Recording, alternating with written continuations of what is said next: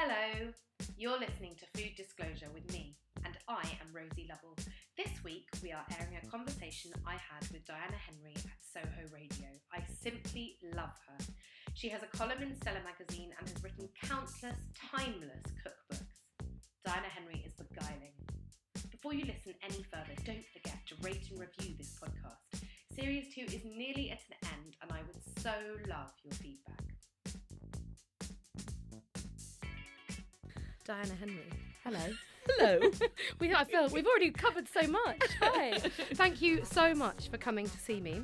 I feel like this is kind of a funny one because I was harassing you for quite a long time before you agreed to this, to kind of pick your brains about how you get to be Diana Henry. Oh my God. Now, before we start with the kind of... Oh God, my paper stuck. There we go. Before we start with the nitty-gritty, I have some quick fire questions. Okay. Which kind of get everyone in the mood. Okay. Okay? Mm-hmm. So, top beer snack. Oh, those really kind of like little rice cracker things, but the very, very hot ones. Japanese ones. Yes. Lovely. Poach, onsen fry, scramble, cure, or pickle your eggs. Oh, God, I love a fried egg. Nice and crunchy around the edge. Sometimes not. It depends what it's going with. But if it's just on its own, yes, a little bit crunchy and parmesan grated on top. Yummy. Fantastic. Favourite chocolate? This is awful. Do you know what I really love? I really love anything with a fondant filling. Oh. So I love those perfumed ones that the Queen Mum used to love. Oh, the violets. Rose and violets. And Yeah. I also love coffee creams. So if you could offer me, we're talking not about kind of like just plain chocolate, but if you say I want to offer you something chocolatey, what will it be? That's what I would choose. It's kind of like, does it feel like Christmas and decadence? Kind of, yes. Yeah. Best utensil in the kitchen? Oh, I would not be without a food processor, I've got to say. And I love my Gaggia ice cream machine, which has been on the go for 25 years this month. There's a lot of ice cream in your new book, isn't there? Yes. It's really good. It's very But tempting. but an ice cream that ice cream machine has never failed me. Everything else is broken down, had to be replaced. Not that Gaggia. Gaggia And I is a good use it a friend. lot. Black pudding, yes or no? Oh yes, Coke or Pepsi? Coke. Clearing up now or tomorrow? Oh my God, tomorrow maybe the day after. I'm awful. Pudding or cheese? That depends on my mood, and sometimes I'd ask for both. Mm-hmm. Apron or no apron? Oh God, always an apron. I feel naked when I'm not on an apron. I wear an apron to sit at my desk and write. Yeah, I quite often eat in my apron as Oh, well. so do I. Yeah. And when I go to other people's houses for dinner and they're mucking about in the kitchen, it's like what's wrong? I feel all as if there's kind of water running up the insides of my sleeves, and it's just because I'm not properly attired. So I will wear an apron in other people's houses for dinner. Recipe or freestyle? A mixture, I've got to say, because sometimes I do really use recipes, but I tweak all of them. But I freestyle cook as well. I love it when I'm not, because I'm testing recipes a lot. But when I'm kind of standing at the cooker and I suddenly remember that the notebook's always there. Oh my God, I'm not testing this.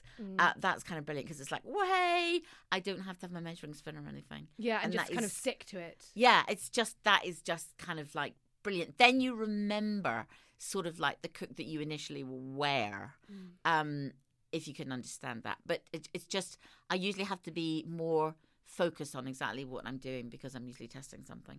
Have you got any good podcast recommendations apart from your own? Only mine. You mean food? Anything? I don't listen to them as much as I should, actually. This will sound very esoteric. The one that I really like is the Paris Review. Okay, explain it. It's just essays and it's interviews with writers. Great. And it's also readings of short stories. I was listening to it because I had that awful lurgy recently and I asked people for lots of recommendations. And for some reason, I thought, I'd like to listen to a short story. So Paris Review was one of the first things I listened to. And Gillies, my youngest son, was lying in bed with me. And it was a Raymond Carver story. And it got to the end and he said, gosh, that was a good story. Has he got a publisher yet? Wow. Amazing. The fresh mind. The fresh eye. Yeah. And Raymond Carver. Yeah. Yeah, quite good. Yeah. So that's nice because, I mean, as you're cooking all the time, I imagine you do listen to things, but maybe not food. I have Radio 4 on all day long. I mean, I turn it off usually during Moneybox Live. Yeah, well, actually, I turn it off. Anything kind of consumerist, and it goes off for a while. Yeah. But I listen to music really loudly. Oh, do you? Yeah, do you and prefer the kids that? hate it. It depends on my mood. Sometimes I just want chat, and sometimes it's kind of like, music can really get you going. You cook faster. What's your musical genre? At the minute, favourite? I listen to all sorts of things, but at the minute I'm driving the children mad because sometimes I hit on things that I used to listen to a long time ago. And I had this boyfriend when I was in my teens, and he used to listen to Todd Rundgren a lot, and we used to listen to it in the car. So I've gone back to that, and it's kind of like, it's weird because you know what music does? It makes you feel like you're 17 again. But the kids are just going, oh my God, not him again. You're like, him or the ex-boyfriend? Yeah, so I have to kind of like, I have to change it up sometimes. They listen to a lot of music as well, so there's always quite a lot of rows in the house about who's got the music on and who's playing it loudly. Yes, okay. Now, Diana, what have you been doing this morning? What have I been doing this morning? Been lying in bed all morning? No. I had a medical appointment. Fine. So not very exciting. Not Rosie. very exciting. Okay. Have you got a favourite meal from this week, either in or out? Have you been to a great restaurant? Oh no, last night it was just I had to do stuff very quickly, and I had a friend stay because she's busy doing photography this week in London, so she stays a lot. She designs my books, so she hangs around quite a bit. And last night we just had fried chicken thighs, a lovely salad of baby gems, avocado, and spring onions. And I love these things. I made just and noodles, we had cold noodles, and a fierce hot sauce with lots and lots of chilies, fish sauce, lime juice, ginger, garlic, sugar. I think I had almost the same thing from your book. I love that. You see that kind of food? That hot, sour, salty, sweet thing. And my kids really love it as well. And we're all sitting there last night going, oh, why do we ever do anything else except eat this stuff? I mean, basically, I could just make, one of those fish sauce-based sauces every time I sit down and fling it over everything. Well, it cuts through the sort of lovely fattiness of the thighs. No, it's brilliant with that. Yeah. No, that sounds So that really was good. last night. What did we have the night before? Are you in a lot? Oh, night before we had. This was at home. The night before I was testing something else, and I'd never made this before. I did braised pork ribs with chipotle and chipotle chilies, in adobo and honey and beer. Oh, and they were lovely. Oh, yeah. So were they marinated in the beer? Or No. Afterwards? They were braised, and it only took. When you cook them as a rack, it takes a long time, but they were really soft and melting just in an hour and a quarter. So that was fantastic. I was very pleased with that. Quite meaty? Are you quite a meaty person? I love, my kids are. I mean, when I don't, present meat, it's like, where is it, Mum? And then they try to make me feel, they guilt trip me by trying to make me feel that I don't provide enough iron for them. So they're like, kind of like, where's the steak? And sometimes they actually say, we haven't had any steak for a long time. It's like, well, that's because it costs about, £7 a head. Yeah. No, you couldn't just give them vegetables. But I do only eat meat myself probably about 3 times a week. Yeah. I love vegetables. Yeah. Well, I feel like something that I was noticing as I was looking through how to eat a peach again last night, I've been furiously doing my homework, was how your sort of salad bowls that seem to come with every I meal love those. are just wonderful. And it reminded me of Nigella wrote a thing about green salads and how salads should be green. Well, when I was in France, that was one of the first things. I mean, that was the best thing I came away from France with after my first trip, which I was just 15 and I went on an exchange. That interlude after the main course and before you go on to cheese, where they just had a green salad and it was only one leaf, not that kind of awful mishmash that we use. Yeah. And just, I mean, honestly, I think a really well dressed, and which I mean is not overdressed, green salad and baguette and cheese. I could probably eat that for the rest of my life. I love a green salad with good bread. And maybe I think the furthest I would go would be like a radish or a bit of cucumber, but never a tomato. No, I think for that, if it's one of those kind of post-main course things, I would have nothing except the leaves. Yeah, just a beautiful, but it's got to be a good lettuce. Yeah, it has. I mean, it has to be. You got to buy a whole lettuce properly. You got to wash it carefully. You got to swing it in your basket. You got to pat it dry so that the vinaigrette clings to it better. But I would kind of say it's good to put that into every meal. But I love salad starters as well. That's my favourite kind of starter. Well, I always think also I rarely make like a proper roast. It with kind of traditional vegetables alongside meat. Yeah. I always roast a chicken and do a salad and new potatoes. That's my favourite. I like that kind of thing of the hotness of the meat. Softening the lettuce, making it completely wilt. I don't know what's lovely about that, but that's great. It's particular. I think lasagna is the same for me. Lasagna and a slightly warm salad. It's very un-British, though, that sort of thing of having a salad beside hot meat. You have to kind of bring people into that notion. Yes. Well, actually, let's talk about that. I feel like there is something so persuasive about your writing. And I wondered... I don't think it's ever been called that before. Not to my knowledge. Really? No. You're kind of like... I feel like every paragraph is sort of saying, come with me. Believe me. Yeah. You know, where you talk about like bridging flavours. Yes. In your chicken book. You know, it's like, believe what I'm saying. I know it doesn't sound entirely logical or, you know... I suppose I do think that a lot. I think...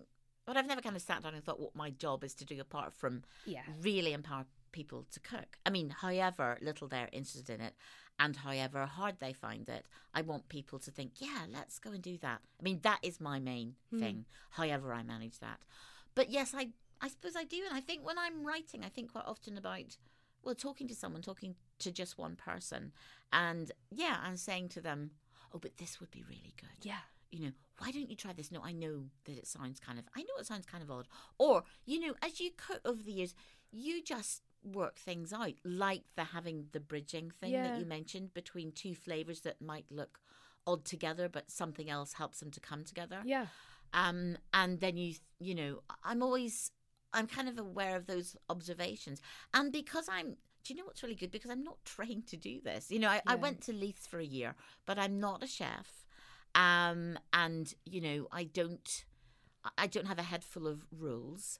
And you know, if you start cooking when you're 6, then basically you learn on the job. That's what you do. The job of life. So you learn about cooking by observing things, you know, over decades. And then if I've thought something, I think, oh, that's worth passing on. Yeah.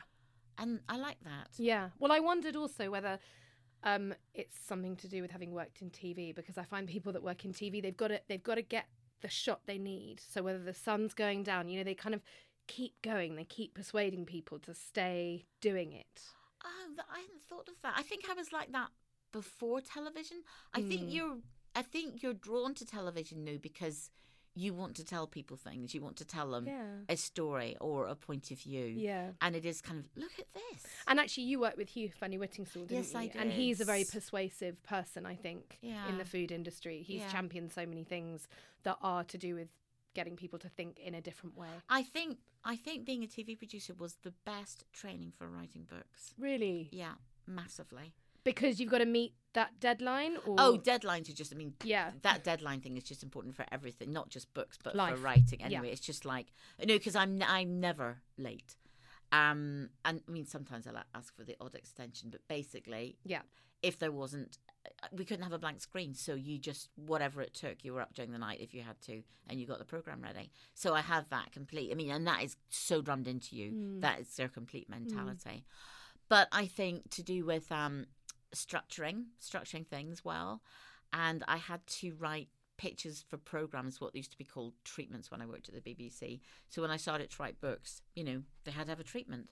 And also you think of everything all as a whole. So it's not just the words or the pictures. It's the design, the feel, the visuals, the message, everything. So one doesn't dominate over any other strands. So you use the same photographer, don't you? Yeah, I've been working with Laura Edwards for the last 6 books. It's amazing. They are a fantastic team. I mean, that's the other thing that I learnt from television and that I really miss, actually. And it's why people say, why are you writing another book now? Well, because that's what I do. But also I really miss that collaborative, creative work.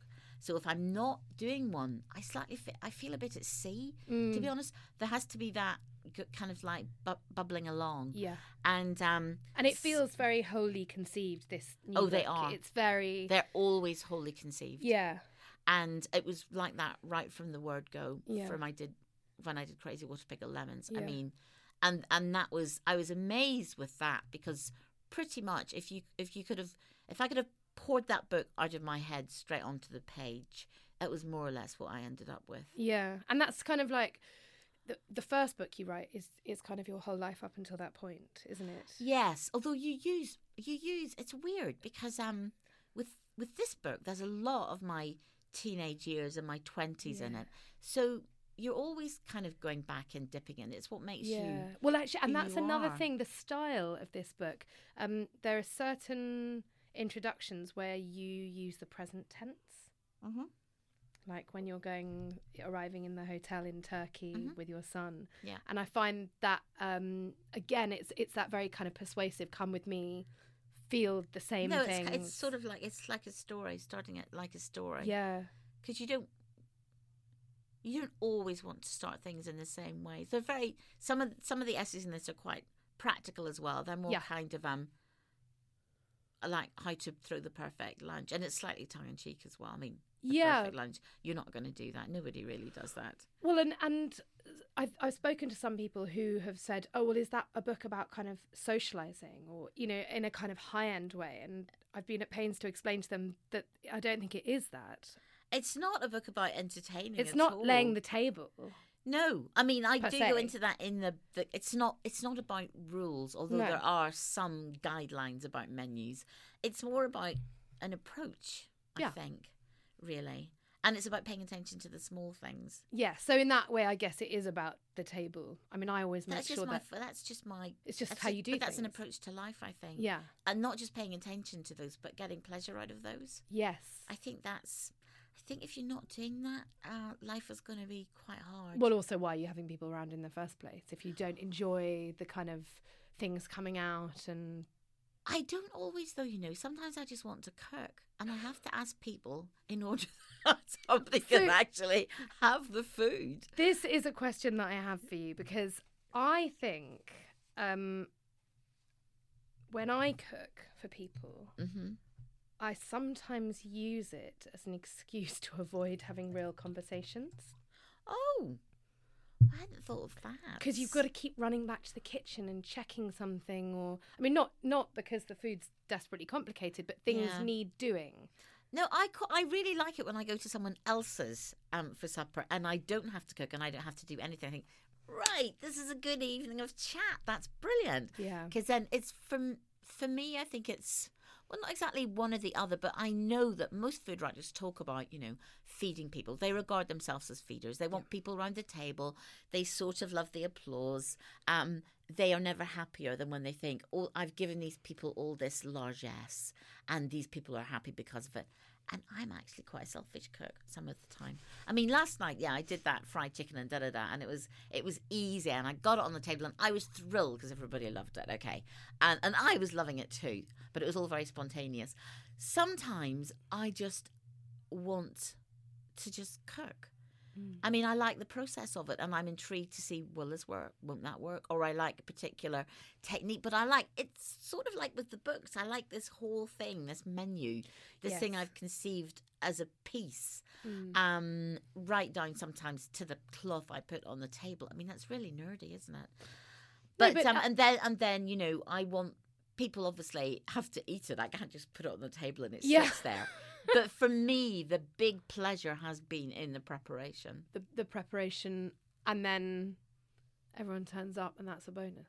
Then, yeah, nice. And it's a kind of, I think it's widely accepted that there is a kind of therapy in cooking. I just think it's very, because it's tactile and because it's very sensual, I think you're missing out. It's one of the other reasons I want people to cook isn't just, it's healthy. We really have, and it's right that we have a massive emphasis on health these days.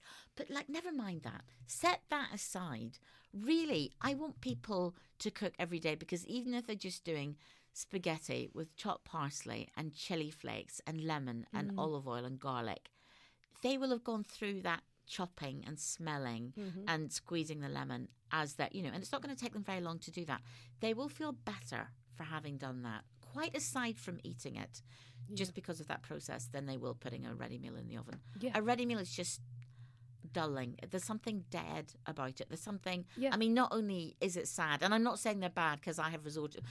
We've all done it. Yeah, last summer, everybody was in hospital, it seemed to me, and my family. So I would go to Marks and Spencer's. I'd get home and I couldn't get that lasagna in the oven quick enough. But there just is it's a better life. Yeah. If you can have those small pleasures. I'm back on the small pleasures again. Yeah. No, I totally agree with you. I think it's important. I think also in terms of health, I mean, there's so much emphasis that the government put on eating less sugar, eating less salt. But what they're talking about is people eating processed foods. If they didn't eat them, it's not a problem. I sometimes think the emphasis is kind of wrong, though. We talk a lot about what we shouldn't eat. Exactly, rather than what we should eat. What we should cook. Or what not should, but would be delicious and would be great. Yes. And, would like cake. be wonderful. Well, I mean, just like what I made last night, for example. Well, actually, I brought something for us to eat. We can make lots of noises into the microphone. What is in there? Well, it looks like a burger from here. I'm a bit worried now. It's a tricky thing to cook something for you. But I thought tahini. Oh my goodness. Yeah. So, tahini cookies. Yeah. Look at the size of them. They're quite nice and big. They're like massive moons. They happen to be wheat-free, incidentally. Why? Because they're rice flour and ground almonds. Right. And they're kind of chewy. So, what's wrong with eating this? They're kind of peanutty, aren't they? It's really funny because I've got this weekend in the Telegraph, I'm writing about sesame and I'm writing about tahini. I'm obsessed with it at the moment. Really? Yeah, which I think, because you've got a lot of Middle Eastern food in your writing. Middle Eastern food was just, I mean, I went to France and I loved it. And then when I moved to London and discovered Claudia Roden and discovered that I could go to the Edgware Road and get everything. Yeah. And was so excited about, not being in Northern Ireland, which is totally unexotic, and being somewhere where I could get this stuff. I mean, honestly, when I moved to London, I felt the world is here. And Middle Eastern food was the first food that I really started to cook a lot. From her book of New Middle Eastern Food, I just cooked my way through it. And the bunches of herbs are so much bigger. And it's like they're bouquets. Yeah, everything is There's so a exuberant. massive kind of like generosity. And there were just particular flavours I completely fell in love with pomegranate molasses, obviously. Yeah. But cumin. I just love cumin as a spice. I mean, it's weird. It smells like sweat. I mean, it's not. No, I mean, it really does. Yeah. It's a really sweaty smell. And you think, do I like that? But it's kind of, I don't know, it's male and it's earthy and it's really it's quite sexy as well. Yeah. Do I love it? But those kind of flavours, I really fell for. Yeah, they speak to you, don't they? Yeah, or slightly. Excuse me, I need to. No, I need a coffee go now, for it. Yeah, Rosie. sorry. Where's the coffee? Should have got a glittery Fiorucci coffee from upstairs. I think now we might have been slightly overexposed to it, and that worries me when that happens. Yeah. I mean, I got really oversaturated with coriander, actually. Oh, God, I love it. But it became a herb that people then put in everything.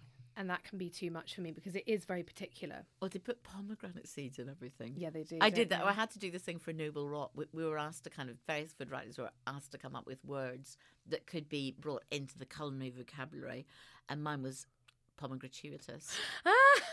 Amazing. But don't put, there's places they have no business being. Yes. And absolutely. I feel very guilty about that because when I wrote Crazy Water Pickle Lemons, I mean, people have come after me and thrown them everywhere, but I love the jewelledness of them. Well, and that's a real Nigella thing, isn't it? Yeah. The jewels that crown. Oh no, they're lovely, and the way they pop and, as well. I mean, they look wonderful. Yeah. But not in everything. They've sort of become bling now. Yes. Sadly. But I'd like it to calm down, and then we can rediscover them in about a decade. Now, in How to Eat a Peach, are all the menus quite confined to the kind of national heritage, or would you ever do a supper where you had like a Korean starter and an Italian main course? No, you never would. No, tell me why. Do you know? And I don't mind if other people do, and I don't know why I'm like this. It just seems dissonant to me. Although in here there are cuisines I don't know that much about. So I love Southeast Asian stuff, and I love Japanese as well. And so would you put them together? Well, yes, I would. You see, I would, because I wouldn't. Wouldn't you? No. There is a whole menu in there. There's a mixture of just kind of what you might loosely call Asian, which I feel terrible about, but it's completely normal for me because I know so little about those that I just clutch at all the things I like and put them together. And the ingredients are similar. Yes, but I couldn't. No, I feel very. I don't mean to be purist, but I end up being purist. But also, it's not necessarily to do with kind of like, don't do it, these are the rules. It's just to do with, if you're cooking something Italian, it's kind of obvious that other Italian things will go, before or if you have something or after it or with it. Very spicy at the beginning, that might ruin a main course if it's not super spicy, like a wine, the progression of a wine flight. Yeah, I mean, I can do it, but it doesn't always come naturally. Yeah. So would you ever do a buffet with lots of different? I did do when my a boyfriend was 50 a few years ago.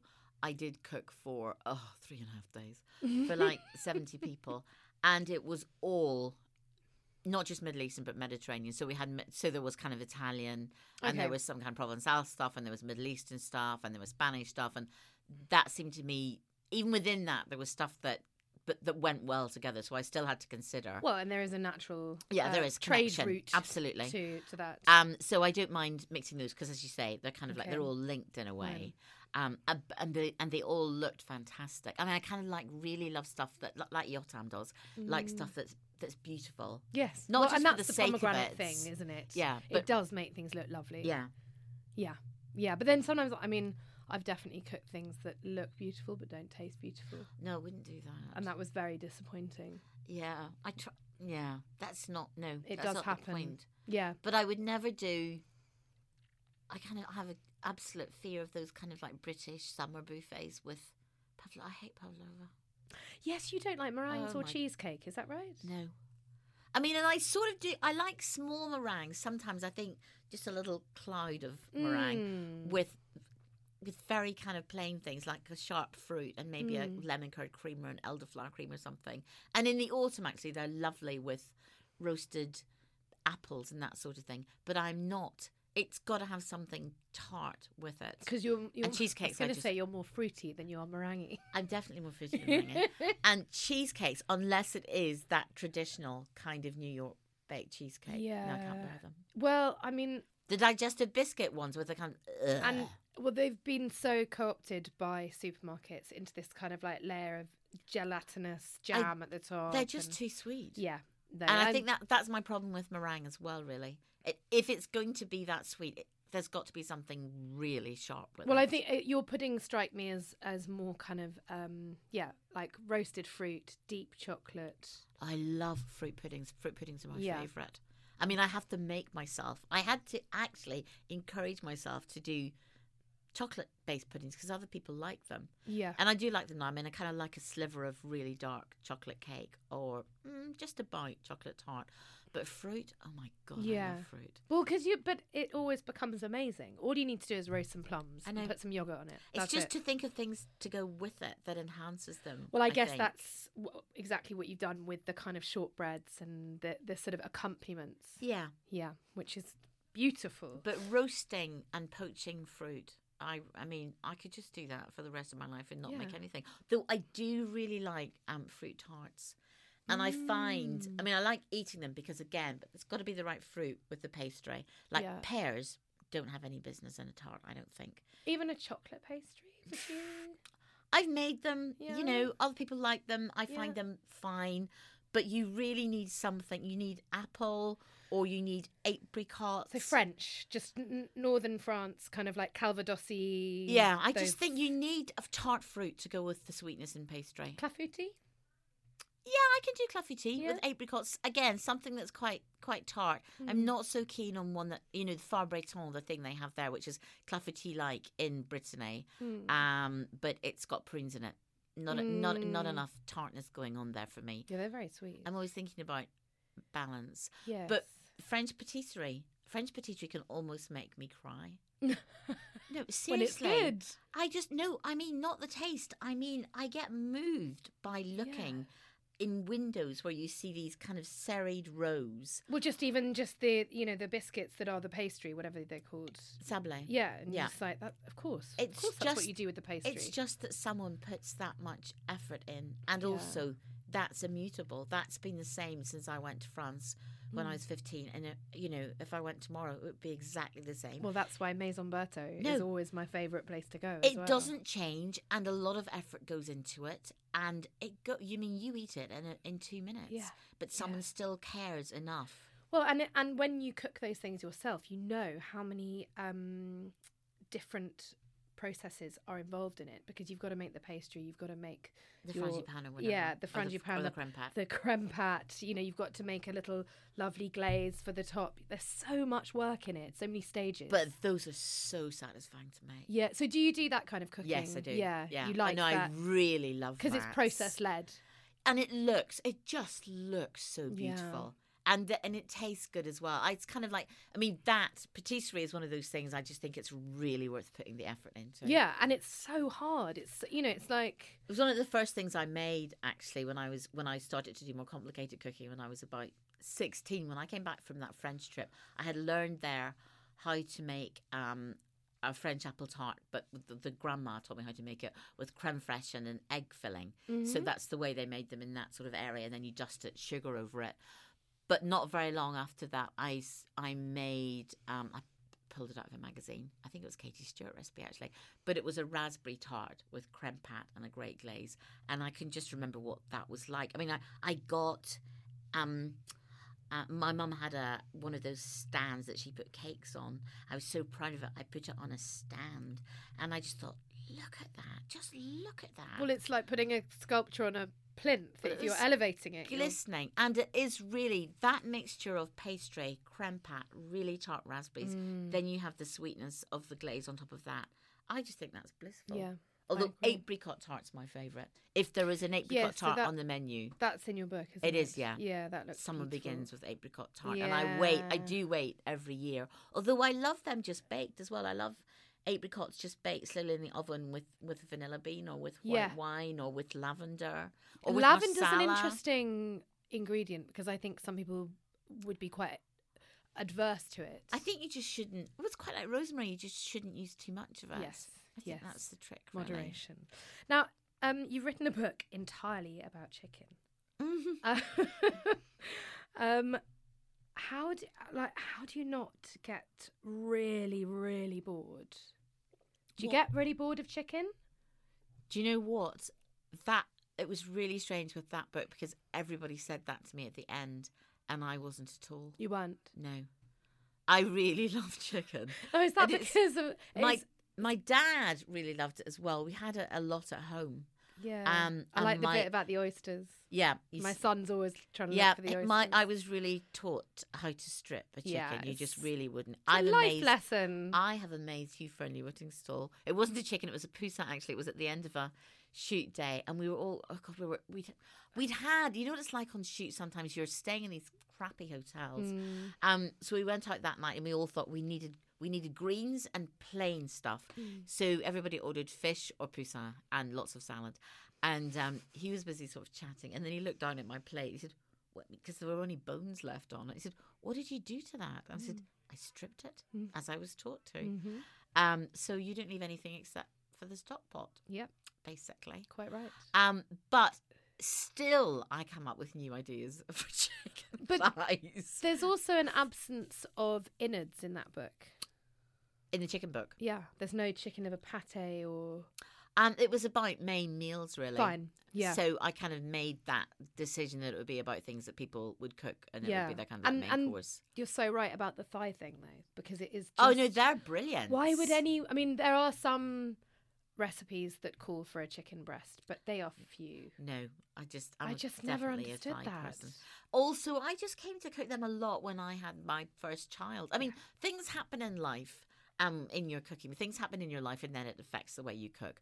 And again, it's what you've said. Then I think, oh God, I must pass this on. So when I had Ted, he just cried the whole bloody time, and I thought, I'm never going to cook again. I mean, I'm never going to read a novel again or anything, but I'm definitely not going to read a book. I'm definitely not going to cook again.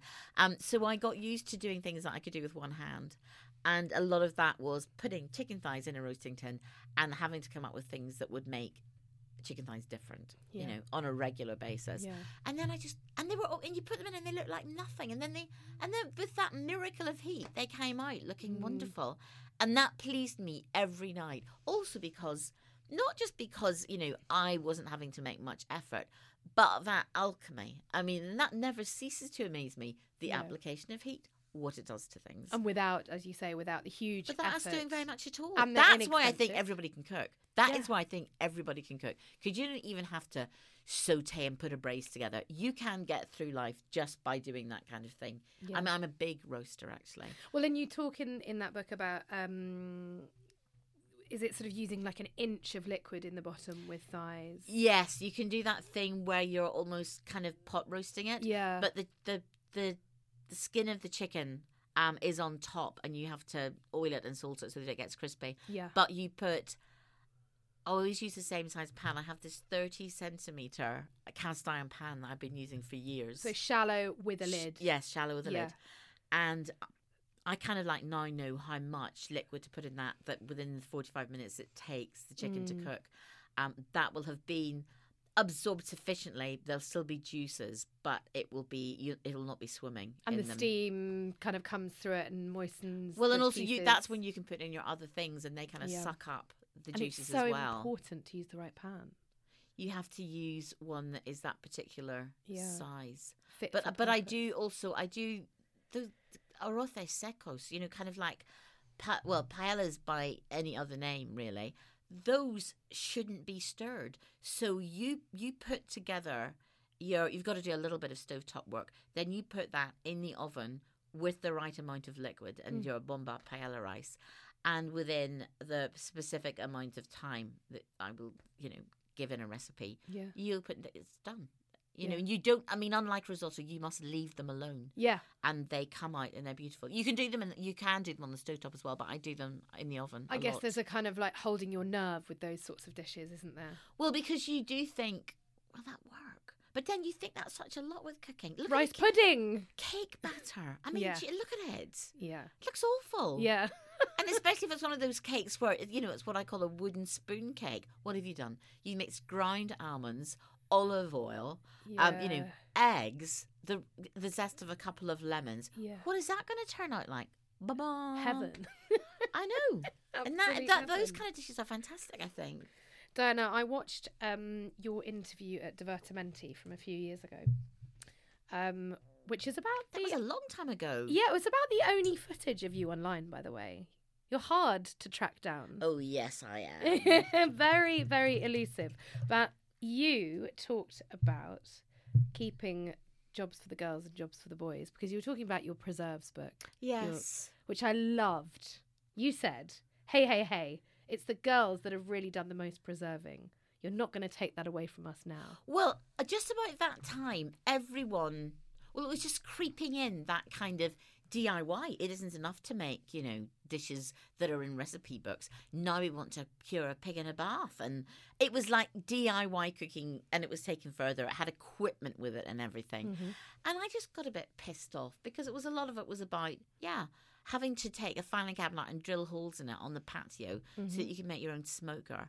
And it was kind of like, it wasn't just cooking. It was stuff that we can bang stuff and we can drill stuff and we can start fires.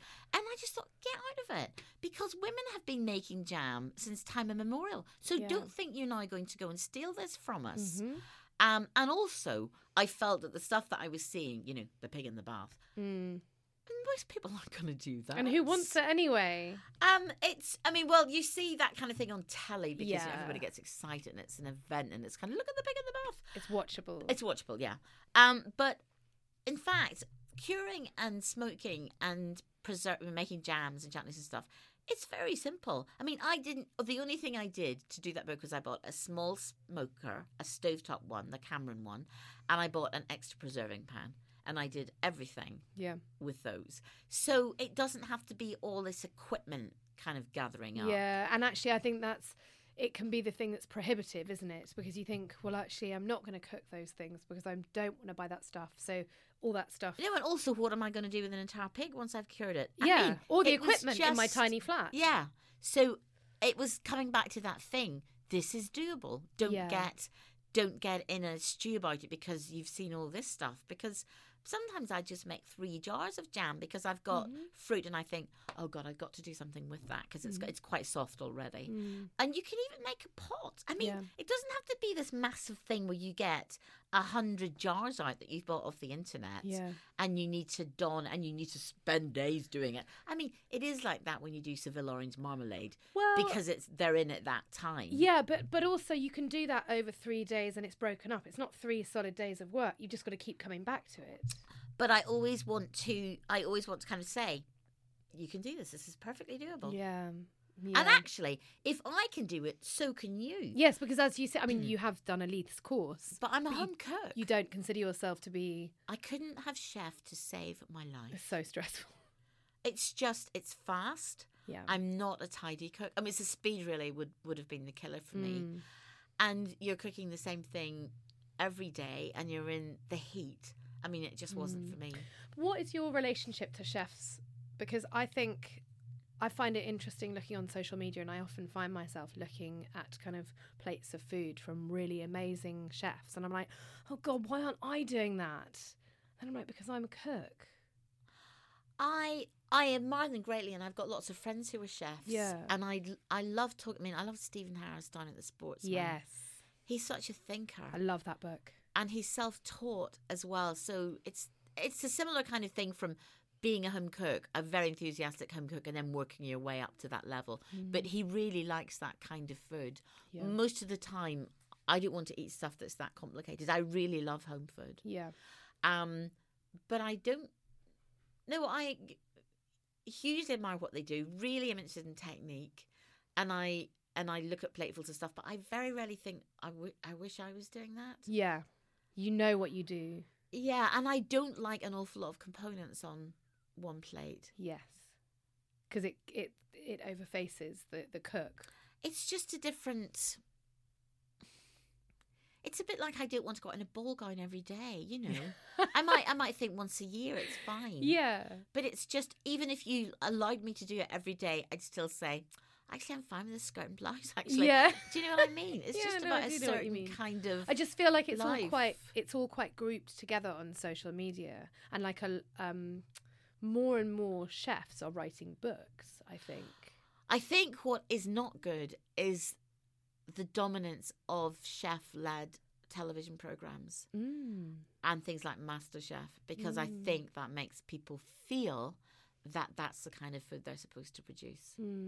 And I mean, it looks difficult to me. Funny enough, I don't watch those very much. I've got friends who are not very good cooks who watch them all the time, who are not really into cooking, in fact, but they love the programs. I think that's a demographic of food TV, of that kind of competitive TV. I mean, I watch Rick Stein. I still haven't watched Nigel Slater's series on the Middle East. I've got to watch that. But Rick Stein has a persuasive nature. But he's also basically a He's cook. untrained. No, Wasn't he he a isn't. I mean, DJ? he's a chef, but he also comes from the home kitchen. Yeah.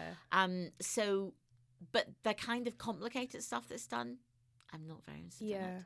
And I don't think that helps anybody to think that they can cook. Yeah, and I suppose also a lot of those chefs use ingredients that really normal people can't source. I mean, not everyone is going to be able to find monk's beard or whatever it is. No. So It's the techniques more, really, I think, but that gets me, and how many techniques go into one piping plate. bags.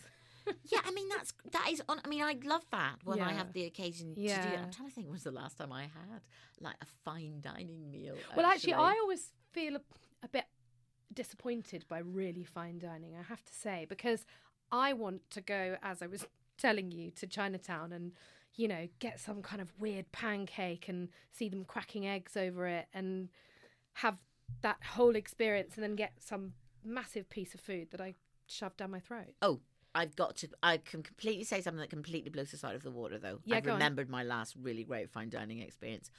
The White Rabbit in Moscow before Christmas. Oh, I want to talk to you about this trip. And that was unbelievable. And this time last year as well, I was in Copenhagen for 5 days, and it was fine dining all the way, and it was extraordinary. I had because some it's so different. amazing meals. So different to what we know.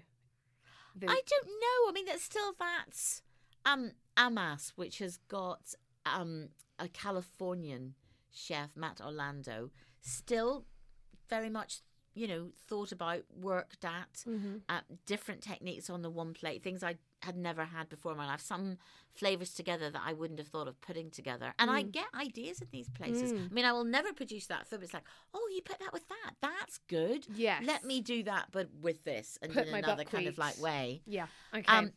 And you will notice sometimes that people, they pay a lot of attention to texture, and I think it's something that home cooks forget about. Yes. Actually, Crunchy. So some sort of toasted barley or buckwheat or something on top of something can make a big difference. Yeah.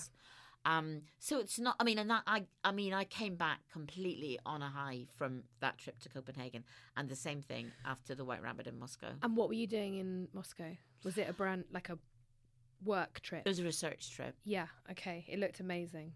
It was great. I mean, if you decide to go to a new country, and I love that. I hadn't been there since before the end of communism, so was expecting it to be very different. But you just go to a new place like that and research it well, and then also be prepared to, you know, let serendipity be a bit of a guide as well. And I try to meet up with home cooks if I can. How do you access? Do you have a fixer? No, I didn't for Moscow. Wow. I'm going back to Siberia, and they're not gonna find things for me, but I need someone up there just in order to get around, because I don't drive. Oh. No, I don't Okay. drive at all. So it's kind of difficult if you go Yeah. somewhere like Siberia. But I didn't have a fixer for Moscow. I just did lots of reading and research, and then you get in touch with people who've got connections there, and you say, who's there? Who would it be good to talk to? Who would it be good to go and eat with? Who would cook for me? And then it snowballs. Yeah, because you want the other home cooks, don't you? Yes, Yeah. you do want that. You want that. And you might not get all that on the first trip. You Yeah, might have because to go back. sometimes, because my husband's a DJ, and if I go on work trips with him, there'll always be a club promoter, and they'll take you to a place that they think you'd like to go as a foreigner. And we're always like, no, don't take us there. Just take us to like the crap place at the end of your road. The hardest thing to find is the ordinary. Yeah. Because it's very easy to find the Michelin starred Yeah. and the raved about. You just look on TripAdvisor or whatever it is. Yeah. And to get into people's houses is very hard, but that's what you're always trying to do. Well, it's what I'm always trying to do. And I was doing that before I was a food writer. So can I assume that there is going to be some Russian food coming? I've been researching this book for 17 years. What? About food from what you might loosely call the north. Ah. So Scandinavia, which I started going to Scandinavia as soon as whoever it was that went EasyJet, Ryanair, as soon as they started going. And when Ted, my youngest, was just about 2 years old, and loved Scandinavia, but also was very concerned that when you said, what do you cook at home at night, they'd say pasta and pizza. And it's like, so who's curing the herrings then? I wanted that kind of home cooking to be recorded. And then I drove it out wider. So I went to Iceland as well, went to all of the Scandinavian countries, started going to Germany, the Baltic states. And then, of course, René Redzepi came along and made, a huge difference, of course. Yeah. And that's had an impact. But by the time the book comes out, I'll also have been able to kind of look at that. But Russia is in it as well, because it's got links with Finland. Uh-huh. I've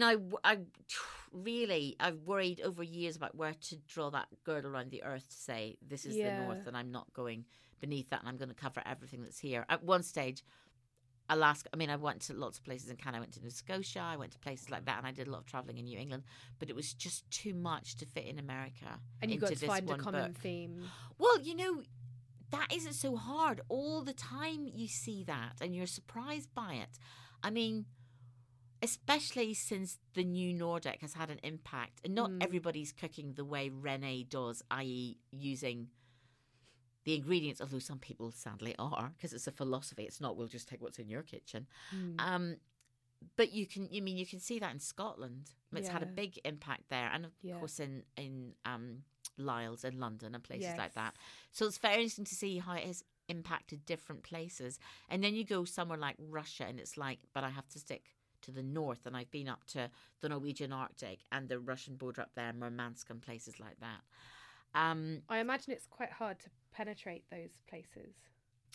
Quite hard. I think I'm getting there. Yeah. Although you do, once I'd gone to Russia, just that trip before Christmas, I just thought I could spend the rest of my life just looking at Russian food and learning things. 11 time zones. All of the countries, all of the cultures that were part of the former Soviet Union, and it's astonishing because down in Azerbaijan, they're doing their pilafs and everything with aubergines, and that's what they're doing there. But they also make pilafs up in Siberia, but they just put carrots in it. Yeah. So the cross-cultural, I don't know what you'd say, kind of like filtering that went on and the influencing is massive.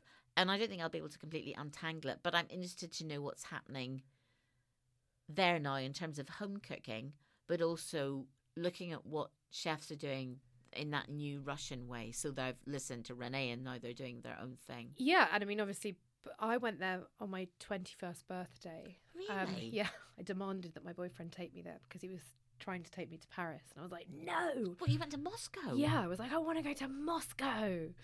What? We had a dreadful time. Really? Of course.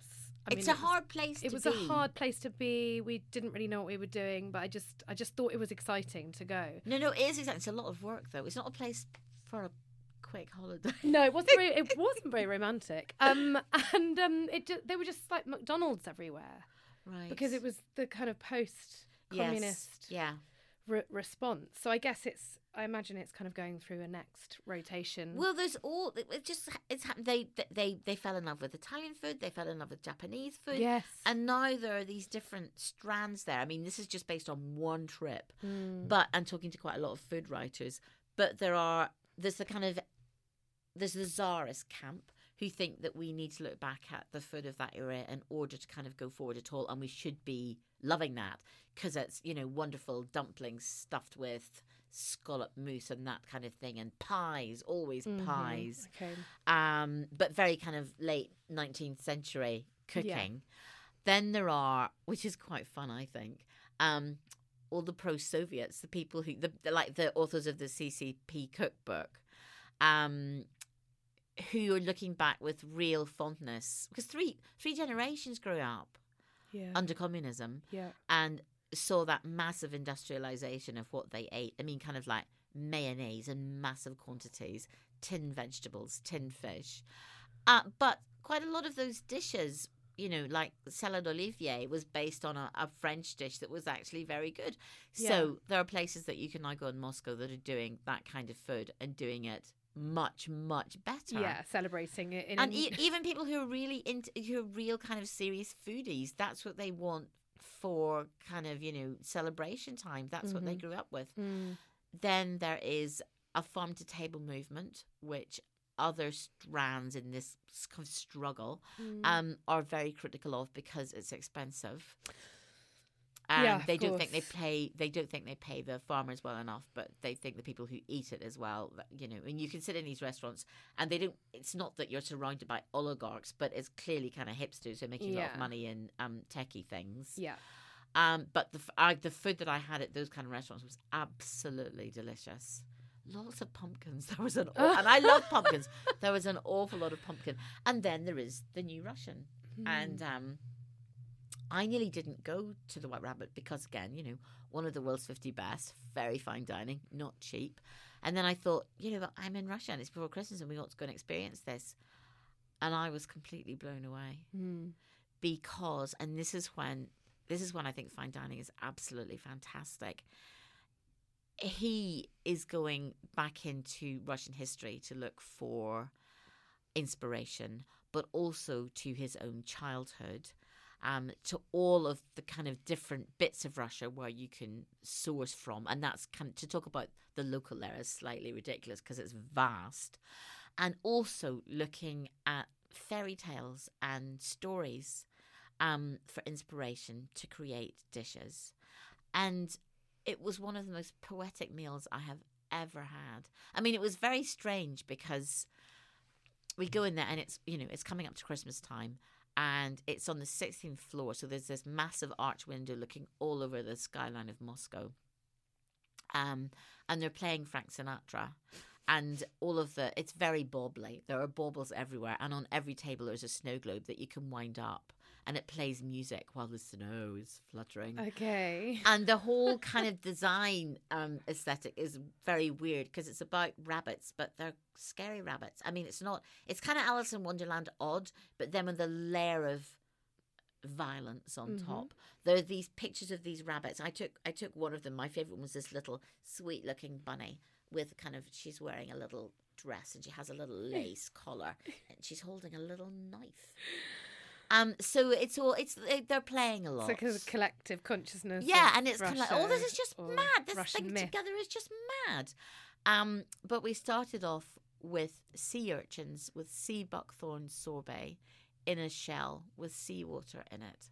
So you start at the Russian seaside. Yeah. And then there were dishes within the meal that reminded me of things from my childhood, even though they had no business doing that. That was odd. There was a kind of thick breadish soup, which was much nicer than that sounds, with fermented tomatoes in it. And it really made me think of those kind of squashed tomato sandwiches you have on picnics when you're little.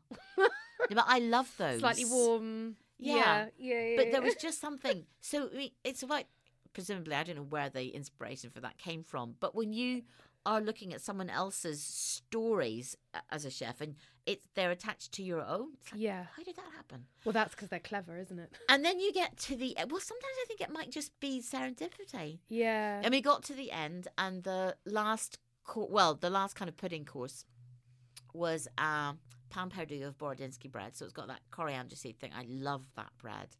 With a mousse of the bread and a sour cream ice cream and more seawater. And some black garlic. I didn't know about the garlic.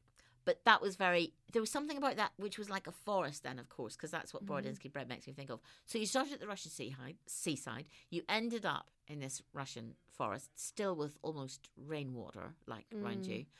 And then he had made, I don't know how he did this, but there were little casings that were made to look like sea buckthorn berries. And he had put sea buckthorn juice into each one of them. So these came in a box with twigs. So you had those. Then you had herb willow tea and herb willow honey, which is not odd at all, but that's just very Russian.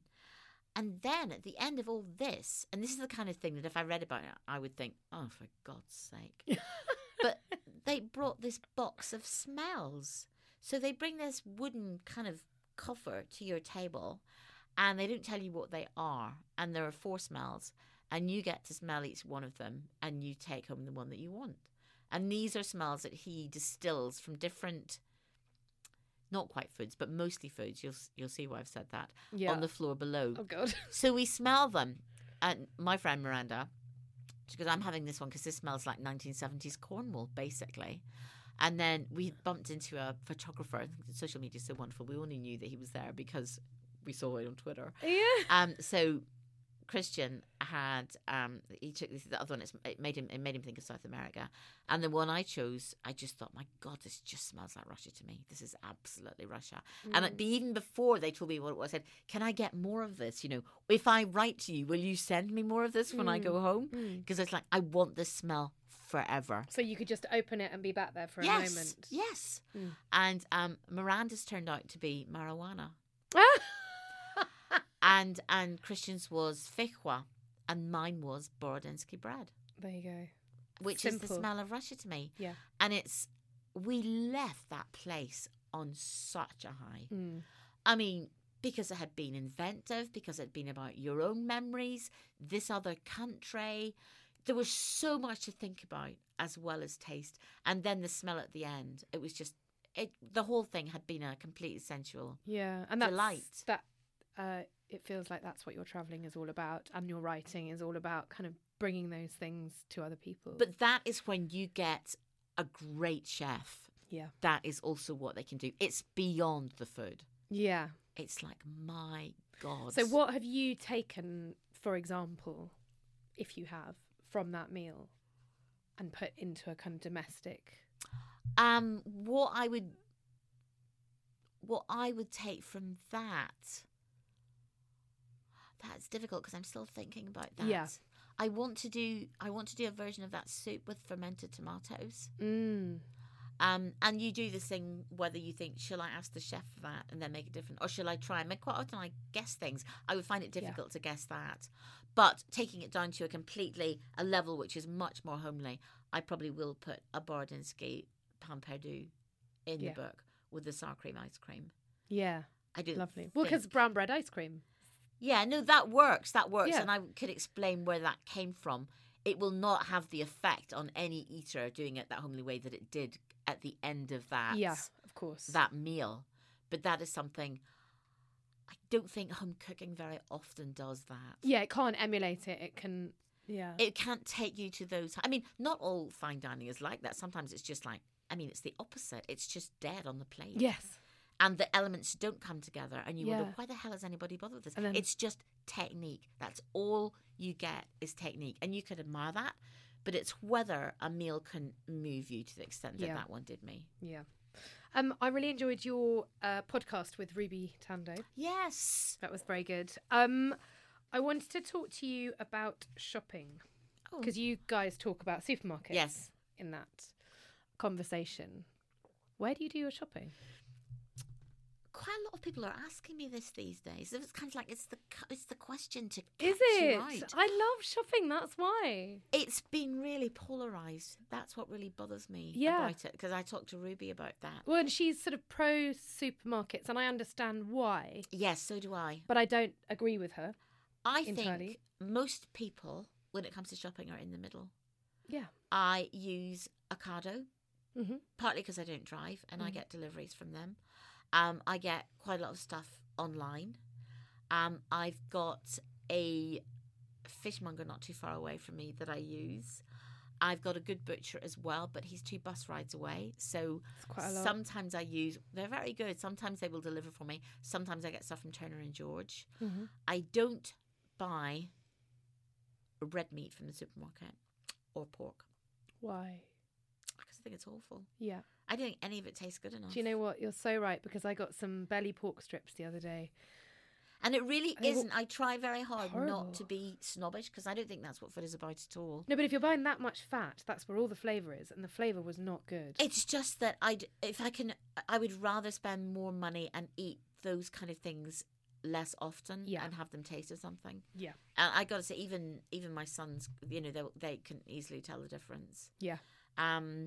And I buy most of my fish at the fishmonger as well. In fact, kind of like pretty much all my fish at the fishmonger. Sometimes I get salmon fillets from the supermarket. And spices and that kind of thing? I'm always on sous chef. I'm terrible. Souschef.com. Okay. I mean, they're just, because they've got everything. Yeah. And I tend to, I get complaints. I mean, Yotam must have it worse. for the people who don't want that kind of thing. But then they're reading the wrong column. Yes. Well, Come I don't on. ever but suggest interesting in inverted commas ingredients just for the hell of it, or because I want it to be very different, or let's just have this because it's trendy. I honestly am very interested in flavour. Yeah. And that's partly because I grew up somewhere where you got the basics. Yeah. And you had to try very hard to find anything unusual. Mm-hmm. So I've